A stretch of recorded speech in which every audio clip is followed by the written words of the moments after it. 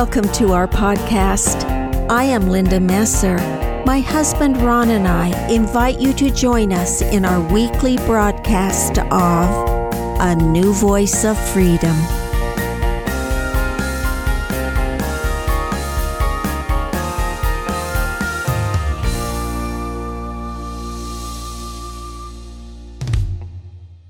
Welcome to Season 1 of A New Voice of Freedom, written by Ronald Keith Messer.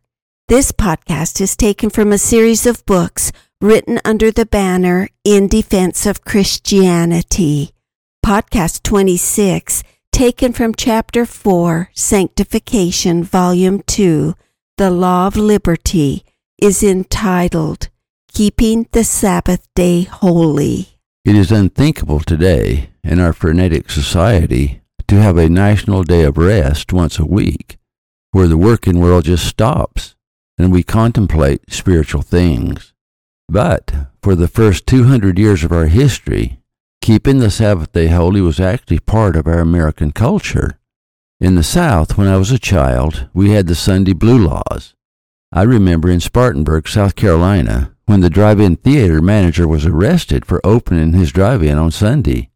However, they didn't take him behind the drive-in and stone him. He was instead supported by a mob of young people who wanted to go to the drive-in. The Sunday Blue Law soon died and taken off the books or just forgotten and ignored, and with it, the last American sanctuary. Contrary to what many detractors claim, our nation's laws were built upon the 10 Commandments. The 10 Commandments are called by James the Law of Liberty. Of the 10 Commandments, number 4 is to keep the Sabbath day holy. Remember the Sabbath day to keep it holy. 6 days shalt thou labor and do all thy work, but the 7th day is the Sabbath of the Lord thy God. In it thou shalt not do any work, thou, nor thy son, nor thy daughter, thy manservant, nor thy maidservant, nor thy cattle, nor thy stranger that is within thy gates. For in 6 days the Lord made heaven and earth, the sea, and all that in them is, and rested the 7th day. Wherefore the Lord blessed the Sabbath day, and hallowed it. Ancient Israel also struggled with Sunday Blue Laws. In chapter 13 of Nehemiah we read, Nehemiah 13:18, 19 through 21. Did not your fathers thus, and did not our God bring all this evil upon us, and upon this city? Yet ye bring more wrath upon Israel by profaning the Sabbath. So the merchants and sellers of all kind of wares lodged without Jerusalem once or twice. Then I testified against them, and said unto them, Why lodge ye about the wall? If ye do so again, I will lay hands on you. From that time forth came they no more on the Sabbath. One of the purposes of the Sabbath day is to free us from the labor that occupies the other 6 days of the week. It is actually a covenant between God and man. In Exodus 31, the Lord, speaking of the Sabbath day, instructs Moses, Wherefore the children of Israel shall keep the Sabbath, to observe the Sabbath throughout their generations, for a perpetual covenant. It is a sign between me and the children of Israel forever. For in 6 days the Lord made heaven and earth, and on the 7th day he rested and was refreshed. Another of the purposes of the Sabbath day is to remind us of the creation, to remind us to turn our hearts and thoughts to God who created heaven and earth and man. One guide to keeping the Sabbath day holy is to ask, Is what I am doing on the Sabbath day reminding me of God? Recreational activities that detract our thoughts from God are generally considered in Christian tradition to be inappropriate on the Sabbath day, and once upon a time were reserved for the other days of the week. On the practical side, if it was necessary for God to be rested and refreshed, how much more is it necessary for man? How did we allow those who do not believe in God to rob us of such blessings? Keeping the Sabbath day holy makes the hardest of toils easier the other days of the week. Simply returning to the Fourth Commandment, remember the Sabbath day and keep it holy, will do more for the worker than all the unions, all the laws, and all the designs of man. Imagine if the blessings of keeping the Sabbath day holy were voluntarily returned to our nation. The death of the Sunday Blue laws in the South was the beginning of the end of a universal acknowledgement of the Sabbath day as a designated day of rest. Since that tragic victory of freedom from the celestial burden of keeping the Sabbath day holy, millions, because the Sabbath day became like any other day, lost their freedom to choose what to do with their time. They became slaves to the system. They gave employers the right to schedule their time on the Sabbath day as they did the rest of the days of the week. We lose more liberty in the name of freedom than ever we lose in the name of tyranny. Keeping the Sabbath day holy was the first national environmental protection law. From Mount Sinai, the Lord spoke to Moses, saying, Leviticus 25, 2-5.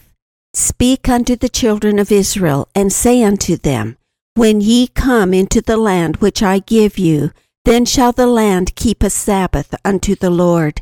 6 years thou shalt sow thy field, and 6 years thou shalt prune thy vineyard, and gather in the fruit thereof. But in the 7th year shall be a Sabbath of rest unto the land, a Sabbath for the Lord. Thou shalt neither sow thy field, nor prune thy vineyard. That which groweth of its own accord of thy harvest thou shalt not reap, neither gather the grapes of thy vine undressed, for it is a year of rest unto the land. From the beginning, the Lord intended for us to look after the land. In Genesis we read, And the Lord God took the man and put him into the Garden of Eden to dress it and to keep it. The commandment to keep the Sabbath day holy was also the first national health law and the first jogger's code. The prophet Isaiah tells us, Isaiah 40:28-31. Hast thou not known, hast thou not heard, that the everlasting God, the Lord, the Creator of the ends of the earth, fainteth not, neither is weary. There is no searching of his understanding. He giveth power to the faint, and to them that have no might he increaseth strength. Even the youth shall faint and be weary, and the young men shall utterly fall. But they that wait upon the Lord shall renew their strength. They shall mount up with wings as eagles. They shall run and not be weary, and they shall walk and not faint. That is what we are primarily supposed to do on the Sabbath day. Wait upon the Lord. Consider the blessings of those who wait upon the Lord. King David tells us, Psalm 25:13. His soul shall dwell at ease, and his seed shall inherit the earth. David also says that if we wait upon the Lord, he will. Psalm 123:2. Have mercy upon us. The prophet Isaiah adds, Isaiah 58:13-14. If thou turn away thy foot from the Sabbath, from doing thy pleasure on my holy day, and call the Sabbath a delight, the holy of the Lord, honorable, and shalt honor him, not doing thine own ways, nor finding thine own pleasure, nor speaking thine own words, then shalt thou delight thyself in the Lord, and I will cause thee to ride upon the high places of the earth, and feed thee with the heritage of Jacob thy father. For the mouth of the Lord hath spoken it. The Sabbath is also a reminder that we are all servants in one form or another, held captive by tyranny, necessity, work, etc., and only the Lord can deliver us. Moses said, Deuteronomy 5:15. And remember that thou wast a servant in the land of Egypt, and that the Lord thy God brought thee out thence through a mighty hand, and by a stretched out arm. Therefore the Lord thy God commanded thee to keep the Sabbath day. Remember, they were slaves in Egypt, forced to make bricks without being provided straw, subject to the whims of their masters. Like Babylon, Egypt symbolizes the world. It symbolizes the natural man rather than the spiritual man. Christ taught that we must be in the world, but not of the world. Keeping the Sabbath day holy provides us that opportunity. Rather than Egypt, think of the workplace. Aren't we all servants? Aren't we all burdened by the heavy hand of necessity and the uncertainty of chance? By the responsibility of making a living? By the uncertainty of survival? Keeping the Sabbath day holy is a kind of covenant with the Lord, a promise that regardless of our circumstances, the Lord can deliver us. Where the burden is not removed, our backs are strengthened. By keeping the Sabbath day holy, we fare better the other 6 days. Regardless of the oppression, we grow stronger by keeping the commandments. We will end this podcast with a glorious promise of the Lord stated in Isaiah 65. And they shall build houses and inhabit them, and they shall plant vineyards and eat the fruit of them. They shall not build and another inhabit. They shall not plant and another eat. For as the days of a tree are the days of my people, and mine elect shall long enjoy the work of their hands. They shall not labor in vain, nor bring forth for trouble, for they are the seed of the blessed of the Lord, and their offspring with them. And it shall come to pass that before they call, I will answer, and while they are yet speaking, I will hear. And the wolf and the lamb shall feed together, and the lion shall eat straw like the bullock, and dust shall be the serpent's meat. They shall not hurt nor destroy in all my holy mountain, saith the Lord. A precursor to the millennium is in observing the Sabbath day. All the blessings of the millennium are simply a restoration of the blessings we have lost by not keeping the Sabbath day holy. If we keep the Sabbath day holy, we are promised liberty, peace, prosperity, health, safety, the absence of fear, rich and fertile fields. As the seventh day is the Sabbath of the Lord, the millennium is the Sabbath of the earth, which was created by the Lord. One of the purposes of keeping the Sabbath day holy is to remember that the Lord and Savior created man, and that he created the earth for man.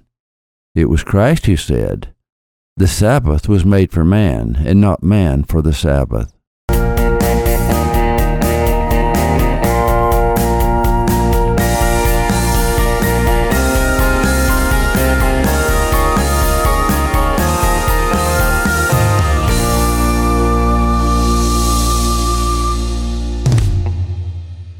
Thank you for listening. Watch for our next podcast.